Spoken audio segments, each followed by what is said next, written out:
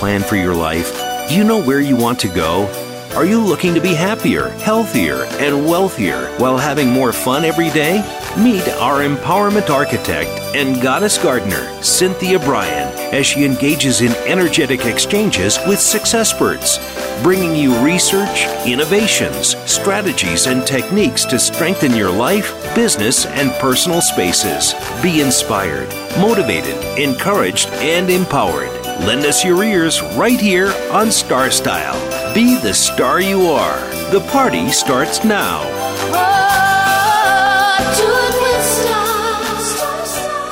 Well, hello, all you Star Stylers. Welcome to Star Style, Be the Star You Are. This is our informational playground, and we're brought to the airwaves under the auspices of Be the Star You Are charity. I am your host, and we are coming to you live, as we do every Wednesday, from 4 to 5 p.m. Pacific, right here on the Voice America Network, and we are on the Empowerment Channel because we always strive to seed, stimulate, and support space for positive, meaningful conversations. The miracle moment for today is brought to you by Be the Star You Are charity. Please visit BeTheStarYouAre.org, and that is from Ralph Waldo Emerson. Most of the shadows of this life are caused by our standing in our own sunshine. Think about it. Yes, so let's just move into the sunshine and don't stand in any shadows at all. And before I get started on what we'll be doing today, I just wanted to let you know that if you want to go shopping online, give givingassistant.org/BeTheStarYouAre a shot.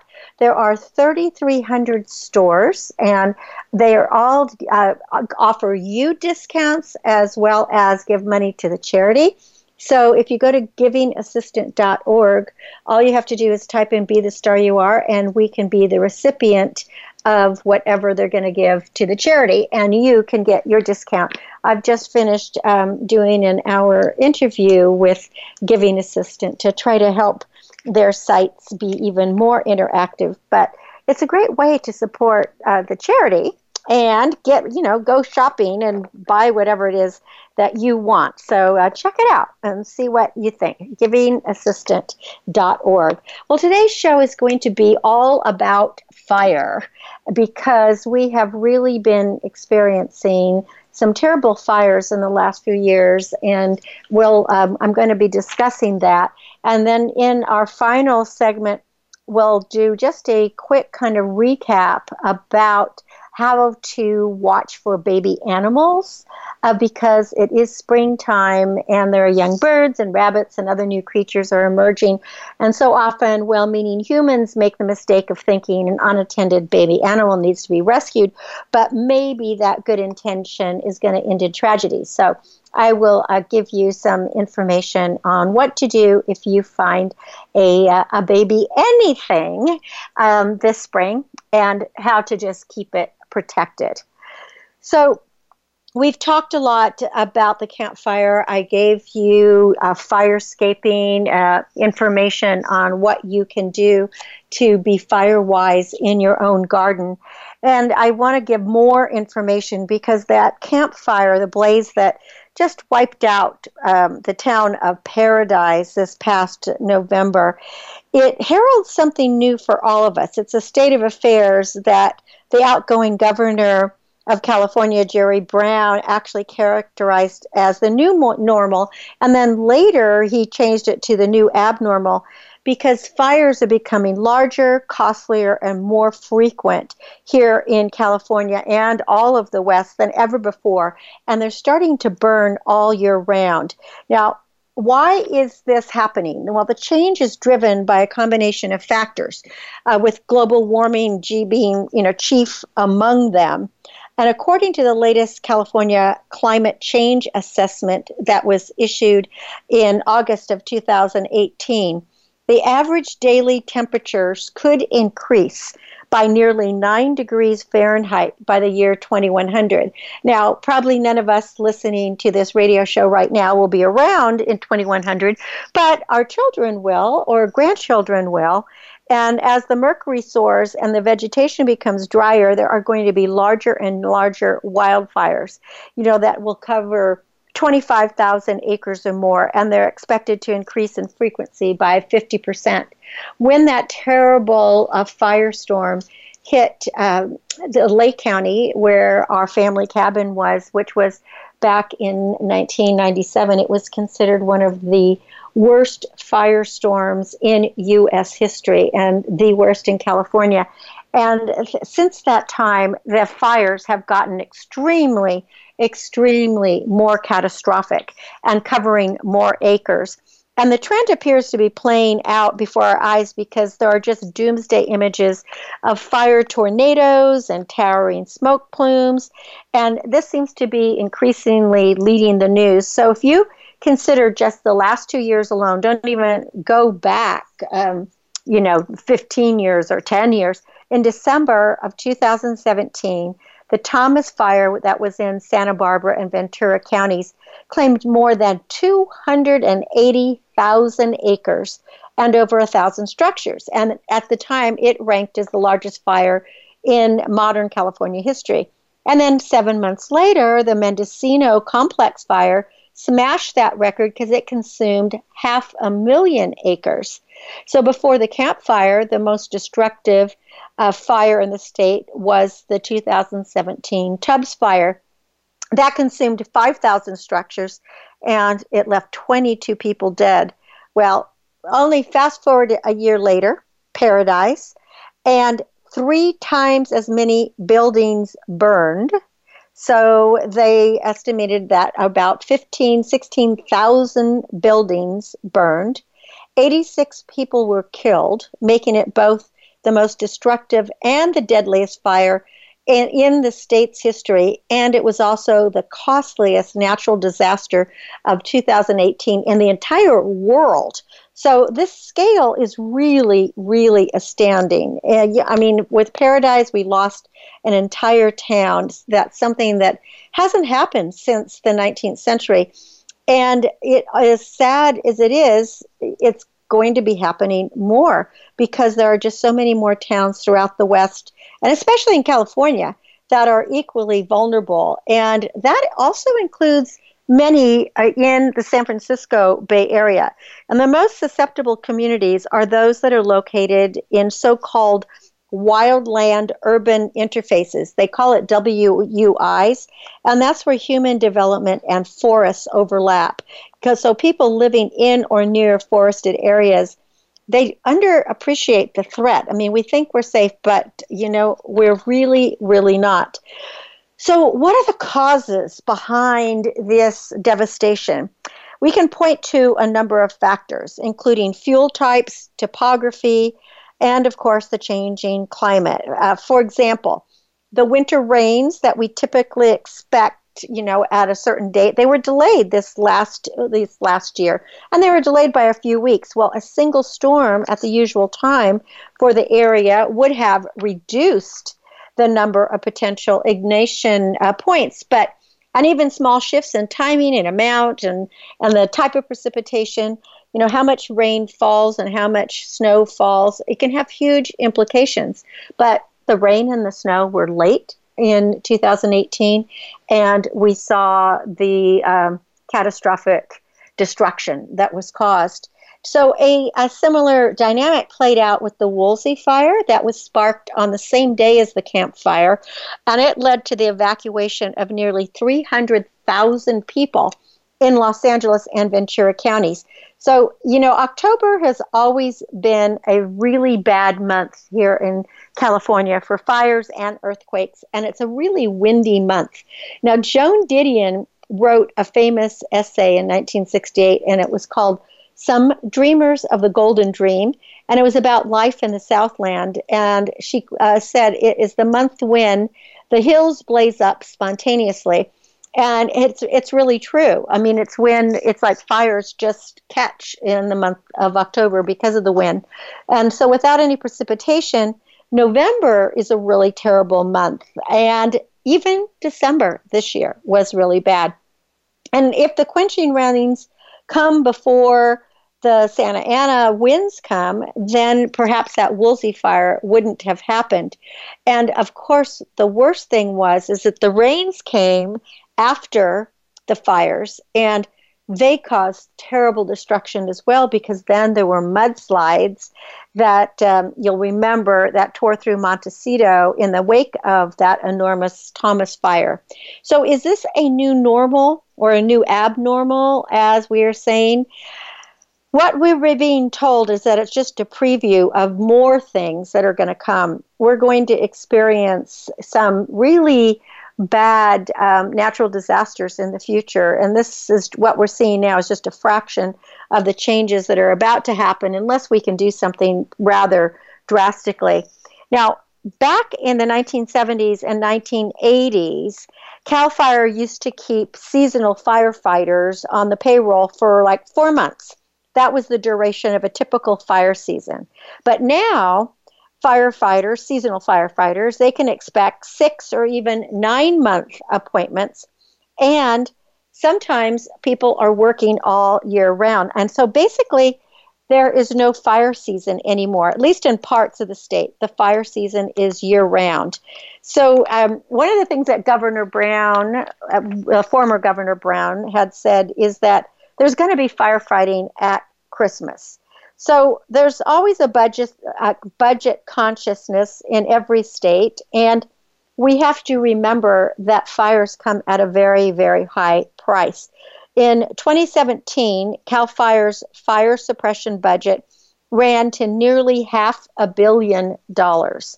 And just a month into fiscal year 2018, the state had already spent a quarter of its firefighting allotment. And then by September, normally the end of the fire season, the budget was depleted, and the agency required another $234 million to continue operating. So fires are really, really bad, and they're ubiquitous, especially here in California. Now, do we think that California's forests have been mismanaged? Well, decades of overzealous fire suppression and excessive clear cutting, followed by excessive tree planting, has resulted in millions of acres of overstocked forests. And what that means is that there's just too many trees cramped into too little spaces. Now, again, going back to the 70s and 80s, what the Forest Service did then, that was the agency that focuses, by the way, the Forest Service, on maximizing timber harvest. What used to happen is fire crews would spend the autumn months burning in immense clear-cut units that had been logged in the spring and summer. And then the trees taken were typically these old-growth ponderosa pine and Douglas fir or other conifers that had taken centuries to mature. So after burning, the units were quickly replanted with Douglas fir seedlings, and those were bred for rapid growth. Well, by doing this, the Forest Service actually transformed healthy, diverse forests into vast, overcrowded tree plantations that now function as gigantic fuel reservoirs. And when they ignite, they just explode. They just burn, like it was explosives that were thrown on them. And that's exactly what happened in the Rim Fire, which was California's 5th largest, that sparked in August 2013. And it burned for more than a full year in the Stanislaus National Forest and even parts of Yosemite National Park. And much of the heaviest fuel loads in the Rim Fire were located on old logging units that had become overgrown with thickets of relatively young trees. And it was compounded by vast stands of dead trees killed by drought and bark beetles.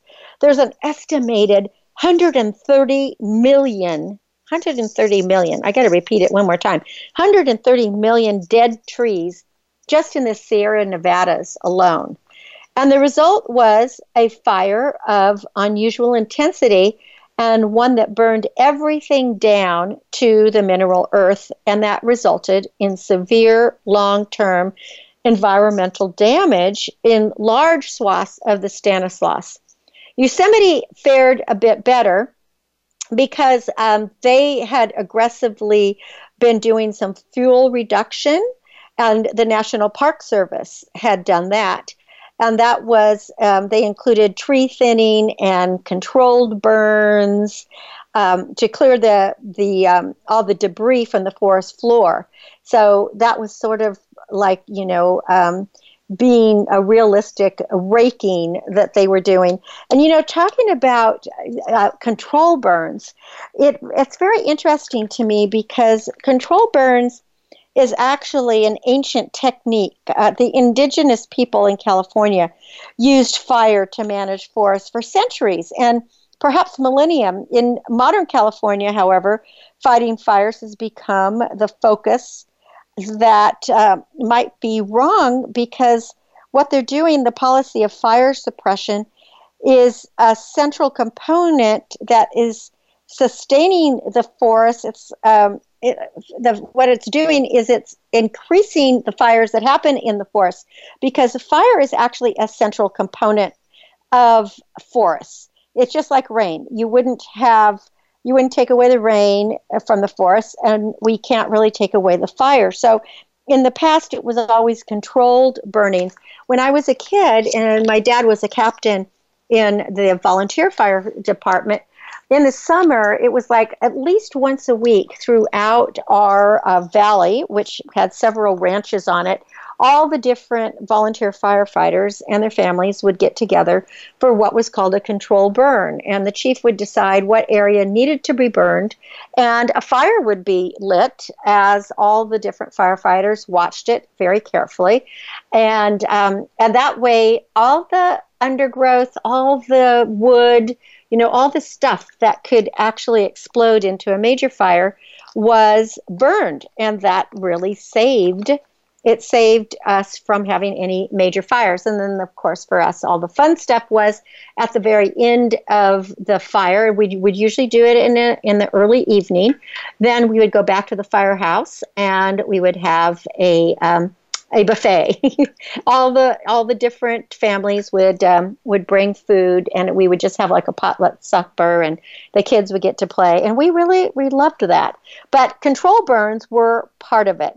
So as that rim fire story suggests, more control burning is actually needed. And according to recent state study, only 261,000 acres of California forest get treated annually, and even doubling that figure wouldn't do very much to maintain the historic rates of burning. So to actually reduce destruction by wildfires, we have to ratchet up our fuel reduction considerably. And of course, that's going to cost money. Well, we're going to talk more about fires when we come back from break. You're listening to Cynthia Bryan. This is Star Style. Be the Star You Are, coming to you live on the Voice America Network. This is the Empowerment Channel. And today's show is always talking about fires, fire suppression, and we will talk about what we personally can do to protect ourselves from wildfires. Don't go away. Stay with me and stay tuned. Be the star you are. Follow us on Twitter for more great ideas at Voice America Empowerment. Are you seeking a dynamo speaker for your meeting, conference, or organization? Internationally recognized keynote speaker and New York Times bestselling author and lifestyle coach, Cynthia Bryan, will bring her energetic expertise, passionate professionalism, and ebullient personality to your event. Hailed as an expert in lifestyle, women's issues, self-help, personal balance, leadership, media, gardening, and interior design topics, Cynthia Bryan is a popular empowerment keynote speaker around the world, lecturing to audiences of 100 to 5,000. For rates and bookings, call 925-377-STAR, 925-377-STAR, 925-377-STAR, and visit www.cynthiabryan.com. When you want the best, book Cynthia Bryan, www.cynthiabryan.com. This business of show business is calling out to me. Get started acting or modeling with a consultation from media coach extraordinaire Cynthia Bryan, who has guided entertainment careers for over 2 decades. Call 925-377-STAR or visit www.cynthiabryan.com. Pick up a copy of her award-winning book, The Business of Show Business, and start living your dreams today. Call 925-377-STAR. 925-377-STAR. Become our friend on Facebook. Post your thoughts about our shows and network on our timeline. Visit Facebook.com/Voice America. It's power time on Star Style. Be the star you are with your passion, purpose, and possibility producer, Cynthia Bryan. Now, back to the Power Party. This business of show business. We're back, and we're actually not talking show business today. We are talking fires. I'm Cynthia Bryan. This is Star Style, Be the Star You Are. I was talking with Josh, my engineer, during the break here, and he was talking about control burns in Arizona and how important they were when he was growing up and keeping the cities safe and keeping the forest safe. And, you know, I don't know why we're not doing control burns as we should anymore. But now I think there's going to be a really big push for that because costs of fuel treatment can vary from a few hundred to several $1,000s per acre, depending on terrain, accessibility, and other factors. Now, in Oregon's Deschutes National Forest, which has a long history of prescription burning, which is control burning, costs typically run about $250 an acre. Now, if you use that as a rough guide, it would cost nearly $5 billion to treat the state's 19 million acres, and that would be once.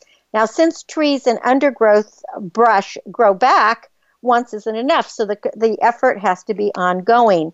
Mechanical thinning, which is chainsaws, is even more costly than prescribed burning, and it's also very contentious. It's always going to be a complex and nuanced discussion. I mean, everybody loves trees, right? We all love trees, but we can't just hug trees because at a certain point, you got to decide that a closed canopy forest isn't really a good idea for a residential neighborhood. And, you know, we have to be judicious because what about logging? Logging can make a landscape more resilient while reducing post-fire erosion and risks to power lines. So we have to look at all the options. Now, mechanical thinning is strictly a cost issue, so we need to develop benefits such as the utilization of biomass, that is, turning wood from thinning, perhaps, into electricity.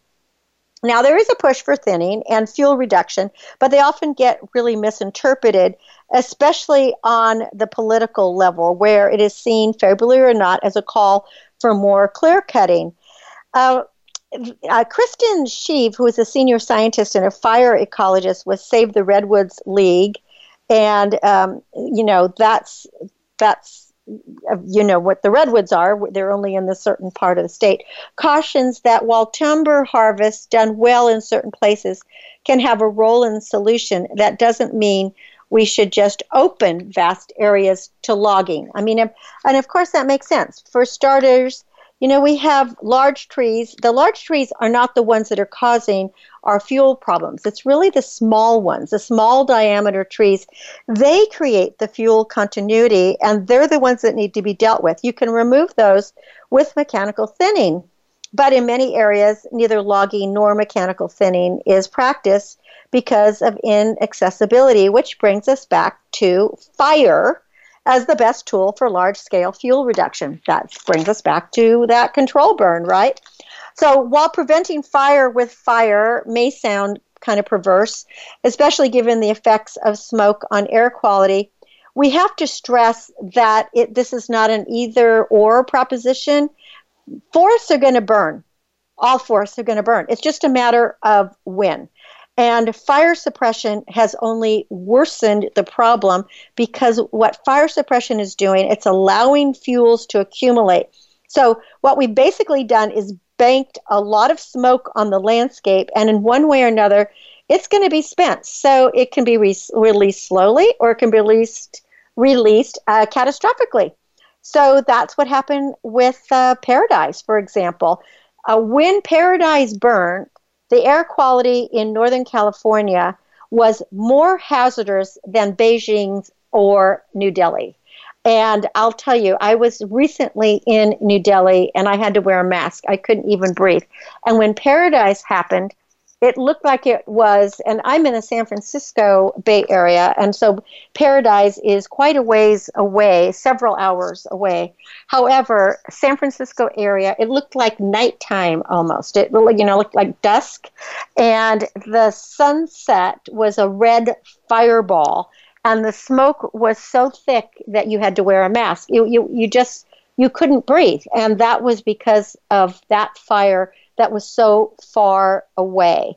So we really, really should let fires burn in the late fall, and we lose opportunities for significant fuel reduction when we put them out at those times. So an area that might burn really terribly in August, it might be okay to burn in November. We have to insist, I think, that smoke is going to be a natural feature of our life now. Yeah, because our forests they're fire adapted, and that means that many native trees require low-level fire to thrive. And in fact, there are a lot of plants that require fire to thrive. And there are a lot of plants that the seeds don't even they don't become seedlings until fire has gone through. So the state's air, and I'm talking about any place that's burning any place, but especially here in California or the West, it was smoky long before the European settlers arrived because fires were common, and they happened from late spring through the autumn because of lightning strikes and also because of that deliberate ignition by indigenous people that I was saying earlier when they were going to clear brush. And they did it also to encourage the growth of food plants and to allow for easier hunting. So there's a reason for controlled burns. And there is research that has been done that analyzed pre-Columbian wildfires in California, and that research estimates that 4.5 million acres of California burned annually. Now, by comparison, in 2007, wildfires burned just 1.5 million acres in California. So the pre-settlement fires would have been much lower intensity precisely because fire regularly scoured the landscape. So they burned through forests. They were characterized by large, well-spaced trees with scant understories. So that just gives you a little bit of background about the fires. Now, these days, state wildfire crews are trained to protect homes and structures as well as contain forest fires. But homeowners cannot just rely on firefighters to save them. It is the responsibility of all homeowners to take sensible precautions. And when I say homeowners, I mean anyone who lives in a home or an apartment, even if you're renting, it's up to you. For decades, CAL FIRE has emphasized the necessity of maintaining defensible space around structures in wildland areas. And that would mean the removal of trees, brush, high grass around homes. And not long ago, 30 feet of defensible space was considered adequate. But in 2008, the agency updated its fire code and it added fire-resistant standards for windows, decks, and roofs in these wildlife urban areas to a standard of 100 feet of dispensable space around structures. Now, obviously, it's safe to say that very few homes or apartments currently meet those standards. It's pretty hard to have 100 feet of defensible space around a structure, but that is really what's necessary in order to be safe. Now, when miles of countryside suddenly explode into flames, talk of standards and solutions are just become mute because all anybody's going to do if a fire starts is you want to flee. But driving might not be possible. Just think about Paradise, where cars were abandoned on the roadside in the chaos of evacuation. People died in their cars. People died trying to flee. So it's clear that there was little real chance of escape for anyone that was caught in the blowtorch. To go back to the firestorm that happened with my sister and brother-in-law and the 90 firefighters and 16 other civilians back in 1997, which at that time was considered one of the worst firestorms in U.S. history. The fire was going so fast that there was no way anyone could outrun it. And it was like a small atomic bomb. That was the power of it. So now imagine what it is today.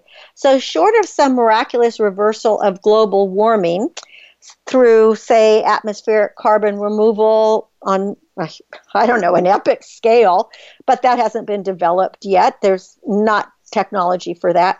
California and the Intermountain West are going to endure more fires like the ones that destroyed Paradise. And the best that we can do is take steps to adapt and to prepare for the worst. So we have to bolster our emergency notification systems, and we have to really be prepared. So what can we do? Let me just give you a few tips. Climate change is a primary driver in increased wildfire incidence and severity. No matter what our dear president says, that there's no such thing as climate change, it is happening. Global warming is happening. And so any effective response has to be global in scope. And that's not to say that nothing can be done locally and regionally to mitigate the fire risk. However, it's going to be up to each individual to take steps to protect yourself. So what can you do? First of all, reduce fuels. Prescribed fire is the tool of choice where homes are not at direct risk, and that would be control burns, mechanical thinning, chainsaws. That's best for wildland and urban interface zones where developments and wildlands meet. And then let it burn. The state's wildland ecologies are fire adapted, meaning that the native flora tolerates fire and actually needs it to thrive. So there are times and places where fires must be fought aggressively, especially when homes and people's lives are in danger. But on public lands during the cooler, moister periods, perhaps we should just let nature take its course, because wildfire at the right time could prevent wildfires at the wrong time. And as a culture, we have to get used to smoke. Burning is going to result in smoke. And it's probably irritating, it may be inconvenient, but we're either going to have some tolerable levels of smoke for specific minimal periods, or we're going to endure those dangerous areas of smoke settling over the lands for weeks or months, like what happened with Paradise. And we have to keep at it. Fuel reduction is an ongoing process. It's kind of like gardening. It never ends. Dead wood must be burned or removed, and trees need to be thinned every few years. And ultimately, surviving trees become large and they become well-spaced.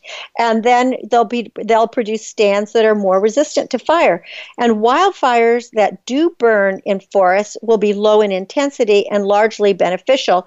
And they'll consume the remaining dead wood, and they'll return nutrients to the soil, and then they will also kill destructive insects. And we have to learn to manage the wildland urban interface. Fireproofing our forests and addressing climate change is going to take decades, but we can moderate the growth of the wildland urban interface in a much shorter time, because what it requires is political will. We have to get our cities, our counties, our state officials coordinated with some regional plans and some local zoning to address the wildland urban interspace sprawl. And in the wake of destructive fires into this area, we have to take measures to restrict or at least readjust the redevelopment. And people who want to live up close to the forest, they just need to know that they're going to have to pay some high insurance premiums if they can get insurance at all. For example, going back to the fires in Lake County, So the cabin was not destroyed in that 1997 fire. However, in the October fire that happened in that huge Mendocino forest, half of that whole area was destroyed, the buildings. There was still the safety area, but the fire came in from the creek and it downed some trees, and the trees landed on buildings and everything caught on fire. And the result is this, is that now anybody that has a home or a cabin or anything in the middle of the forest, they can no longer get homeowners insurance. So whatever you build, just know that every few years it may burn and you're going to have to replace it, and that's going to be at your own cost. So that's kind of scary. So we have to also practice self-defense. Suburban and rural residents have been hammered with the concept of defensible space for years. But you know what? I don't know if anybody's listening. The message still hasn't gotten through.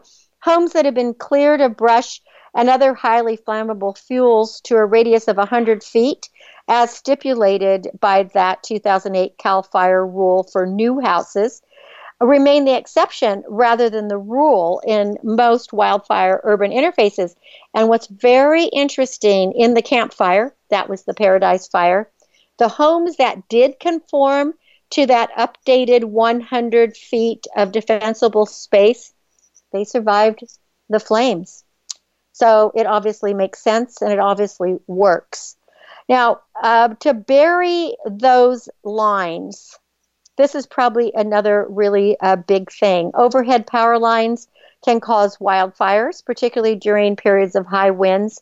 And transmission lines for all new WI developments should be buried. Likewise, utilities need to initiate a long-term program to bury lines for existing developments in or near wildland urban interface areas. And it's really costly, but so are catastrophic fires. And if you've been reading the news, those people in Northern California who are served by Pacific Gas and Electric, PG&E has filed for bankruptcy because it was PG&E that caused their power lines, caused a few of these recent catastrophic fires, and there are hundreds and hundreds of lawsuits. But this horrible thing about this, and it makes me so angry, is that while PG&E is responsible, they get to file bankruptcy, and then the people that are going to end up paying are the PG&E customers. And this happened back in the early 2000s when PG&E filed Chapter 11. And when they did, they gave their senior executives millions of dollars of bonuses. I think their president got like $10 million one year and, $8 million the next year. And their reasoning was, we have to keep our good people, which I think really infuriated PG&E customers who now had their bills increased by an exorbitant amount. And obviously those employees were not good employees because they got them into Chapter 11 in the first place. So I am not a fan of the customers have to carry this burden. I think that they have to carry the burden. And the final thing you can do is to volunteer. Now, in many suburban and rural areas, volunteer fire departments like the one I grew up with are the first line of defense against wildfires. And such agencies are really finding it difficult to find new recruits, and incentives, including on-the-job experience to compensate for a lack of formal training, is provided to encourage people to volunteer. So if you're in an area where there is a volunteer fire department, think about volunteering. I think you'll get a lot of a benefit out of it, and you'll be doing a good thing. And the skills you learn will help you throughout your life. Well, that is our bit on fire prevention and what we need to do. I am Cynthia Bryan. You're listening to Star Style, Be the Star You Are. We're coming to you live on the Voice America Network.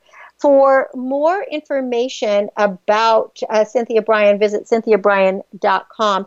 And while you're there, check out our books, because I do write about fires in my books as well. cynthiabryan.com/books. Don't go away. We'll be back in a bit, and we're going to talk about baby animals. Be the star you are. The star you are. Change your world. Change your life. VoiceAmericaEmpowerment.com. Business Bites. Here's Cynthia Bryan. How do you motivate people to be leaders? Here are 3 tips. Meaning, people want to be part of something useful, valuable, and bigger than themselves.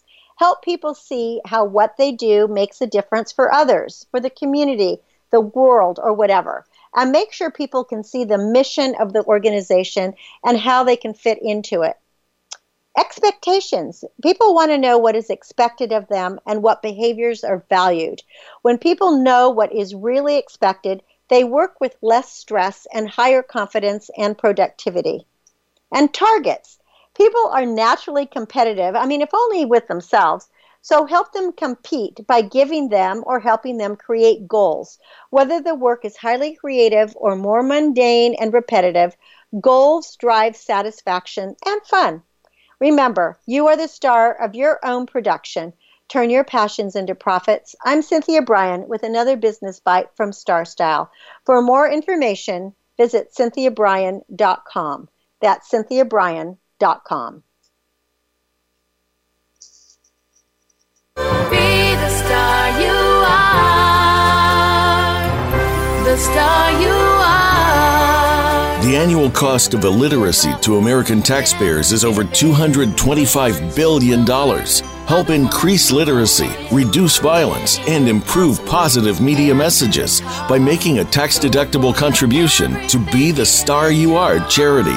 A top-rated nonprofit, Be the Star You Are promotes positive role models, produces positive radio broadcasts, and donates positive books to empower women, families, and youth. Be a power partner and join our galaxy of stars. Visit our website at BeTheStarYouAre.org to make a tax-deductible donation using PayPal or send checks to P.O. Box 376 Moraga, California, 94556. BeTheStarYouAre.org. Dare to care. You are the star.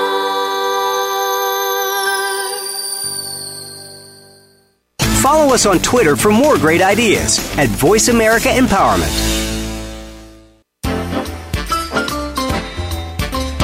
It's power time on Star Style. Be the star you are with your passion, purpose, and possibility producer, Cynthia Bryan. Now, back to the power party. Well, we are back. Thank you so much for staying with us. I hope that this episode on fires, fire prevention, and just what's happening with the global warming and what we can do about it is helpful to everyone. And make sure, if you missed last week's episode when we talked about Firewise and Firescaping, that you do go to the website at Voice America, go to Star Style, Be the Star You Are, and look at that show, or just go to CynthiaBryan.com and you can find the Firescaping, because it's really important, as if we have a home with a garden or any kind of landscape, that we protect ourselves in our landscape as well as our homes. The other thing that, before I talk about babies in spring, that has really been bugging me lately, and you might notice that I am no longer giving a phone number for you to call if you wanted to book an appointment or anything with me, because I no longer answer my phone. And I just want to let you know the reason for that is all of these spam, I don't know what they are, crazy calls that are coming from all over the world, literally, that are trying to be disguised as someone, that is close by, using an area code that is a Northern California area code, or a California area code, or an American area code. And then it turns out to be, a scam, spam. And I don't have time to answer. So in case you are trying to reach me by phone, know that you can call, but you'll have to leave a message with your phone number and you will get a call back. But you will not get me on the phone when you call. It'll go straight to voicemail. That is my new pledge, is I figure that if somebody really wants to talk to me, they will leave a message. Otherwise, always shoot me an email. I do respond to emails, although all spam emails go into the junk file. It's just getting a little bit too crazy, and I really I don't like what's going on out there. And if I didn't have Star Style and Be the Star You Are, I probably would be a ghost online, just as Josh says that he is, because it's just too crazy. There's just too many weird things happening. But now to happier things. This isn't about fires. This is about rescuing baby animals, because it is springtime now, and there are young birds and rabbits, and there's just a lot of babies being born. And what happens very often is well-meaning humans make the mistake of thinking an unattended baby animal needs to be rescued. But that good intention often ends in tragedy. And there have been actually crazy cases, which if I have time, I might share one with you, but that have literally led to imprisonment and other things because of animals getting injured. So let me tell you what you have to do. For many wildlife species, it's really normal for mothers to leave their young for large chunks of the day while they go out and gather food. Rabbits and deer, for example, leave their babies alone. They hide them in the underbrush, which is a strategy to protect the young from predators while the parents go foraging. And then if mom returns and the baby is gone, she may eventually leave the area, and then it would make it very difficult for her to have a family reunion or to reunite with the baby. And the same thing happens with young birds. So if you discover a young bird on the ground, it might be fine. Many fledglings attempt to fly before their wings can handle that task. So what happens is they just plop down to earth. Now, though these fledglings may spend several days on the ground before they're able to fly, parents continue to bring them food. So you should just leave them alone. Now, on the other hand, if you find a newly hatched nestling that doesn't have any feathers, now that means, they're just like a bald baby, a bald little bird. Now, sometimes these little bald birds fall out of a nest prematurely, and then that makes them much more vulnerable. If you know where their nest is and it's reachable overhead, what you want to do is gently pick up these grounded chicks and put them back in the nest. It is a myth that birds or squirrels will reject their young if they smell a human's touch, though it is persistent, especially it's a persistent myth, especially with birds. But don't worry about it. So, and if you want, you could put on, if you see a bird, you could put on like some surgical gloves or plastic gloves so that there won't be a scent, and gently put the bird back in the nest. So that's something that could be done. Now, when it comes to those fledglings that you find on the ground, they're the ones that have feathers and they're hopping around. You can keep an eye on them, but don't touch them.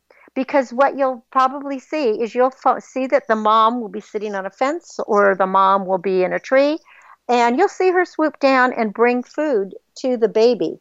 Now, if you think that fledgling is endangered because you see, owls that or a raptor or something that might be on the prowl, or a cat, now that might take some intervening. But other than that, just leave them alone. But, we are humans, and as humans, pretty much we can't resist intervening, and it's no surprise that the rescue problem has just kind of been expanding during the baby season. Last year at the Wildlife Center in Virginia, for example, the number of calls from people concerned about wildlife hit 1,337 in June, compared to just 459 in September. So while some animals definitely did need care, and the ones that need care are the ones that have been orphaned, hit by cars, attacked by cats or dogs, or they've had their nest destroyed. Almost 40% of the calls in June required absolutely no intervention. So according to the wildlife centers, half of roughly 1,150 baby animals that were brought to the center that spring did not need medical attention, and they should have just been left alone. That's quite a few little babies. Now, how can you help safely? On occasion, intervention does have a happy ending, but it often depends on how quickly returning the young to their parents that you can do it. So, for example, there was a wildlife center in Maryland, and somebody brought in 5 baby southern flying squirrels that a neighbor had evicted from a bluebird nesting box where the animals had been born, and that left them on the ground. So the rescuers saw them and brought them to this wildlife center, where the staff fed them because they were cold and dehydrated, and kept them warm overnight in a warm box. And then the next day, they moved the box to a spot under the bluebird house where the squirrels had been found originally. And then pretty soon, the mother picked up her babies one by one, and she moved them to another nest. So that was kind of a very cool ending. So we have to educate people about the best course of action when finding baby wildlife, because it really is critical.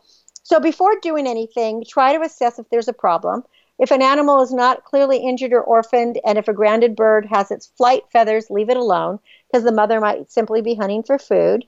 If an animal has visible injuries or you saw the mother killed, call a licensed wildlife rehabilitator and get professional advice on whether to touch or move the baby. If you do move an animal, wear gloves to minimize the risk of disease or injury to you or the animal. And then place the animal in a well-ventilated box where it's not too cold, not too hot, and keep it away from children and pets till you can take it to a wildlife rescue professional. And don't feed a baby animal without guidance, because the wrong food, like baby formula or pet food, might do more harm than good. And to survive, animals need to get back to the wild as soon as possible, or they need not to leave it in the first place. So it might be kind of hard for us, but sometimes leaving a baby alone gives it the best chance of growing up to have babies on its own.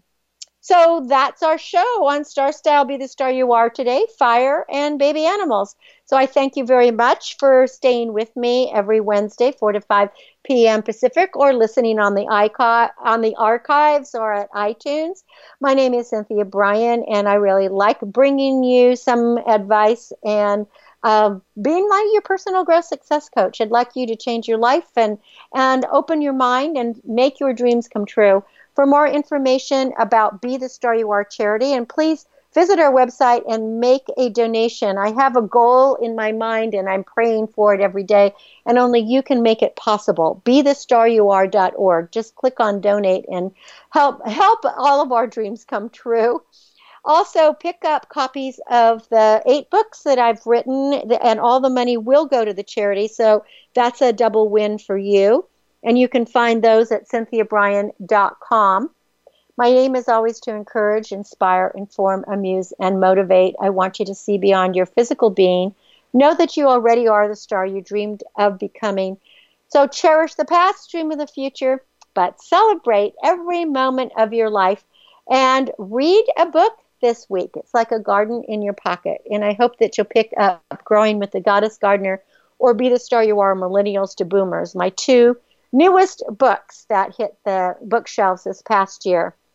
So imagine your dreams as if they already exist. Speak as if they already exist. Act as if they already exist. And then until next week, when we play again here on the Star Style Playground, remember, love always wins, kindness always prevails, and smiles will keep us happy. I am Cynthia Bryan. This is Star Style.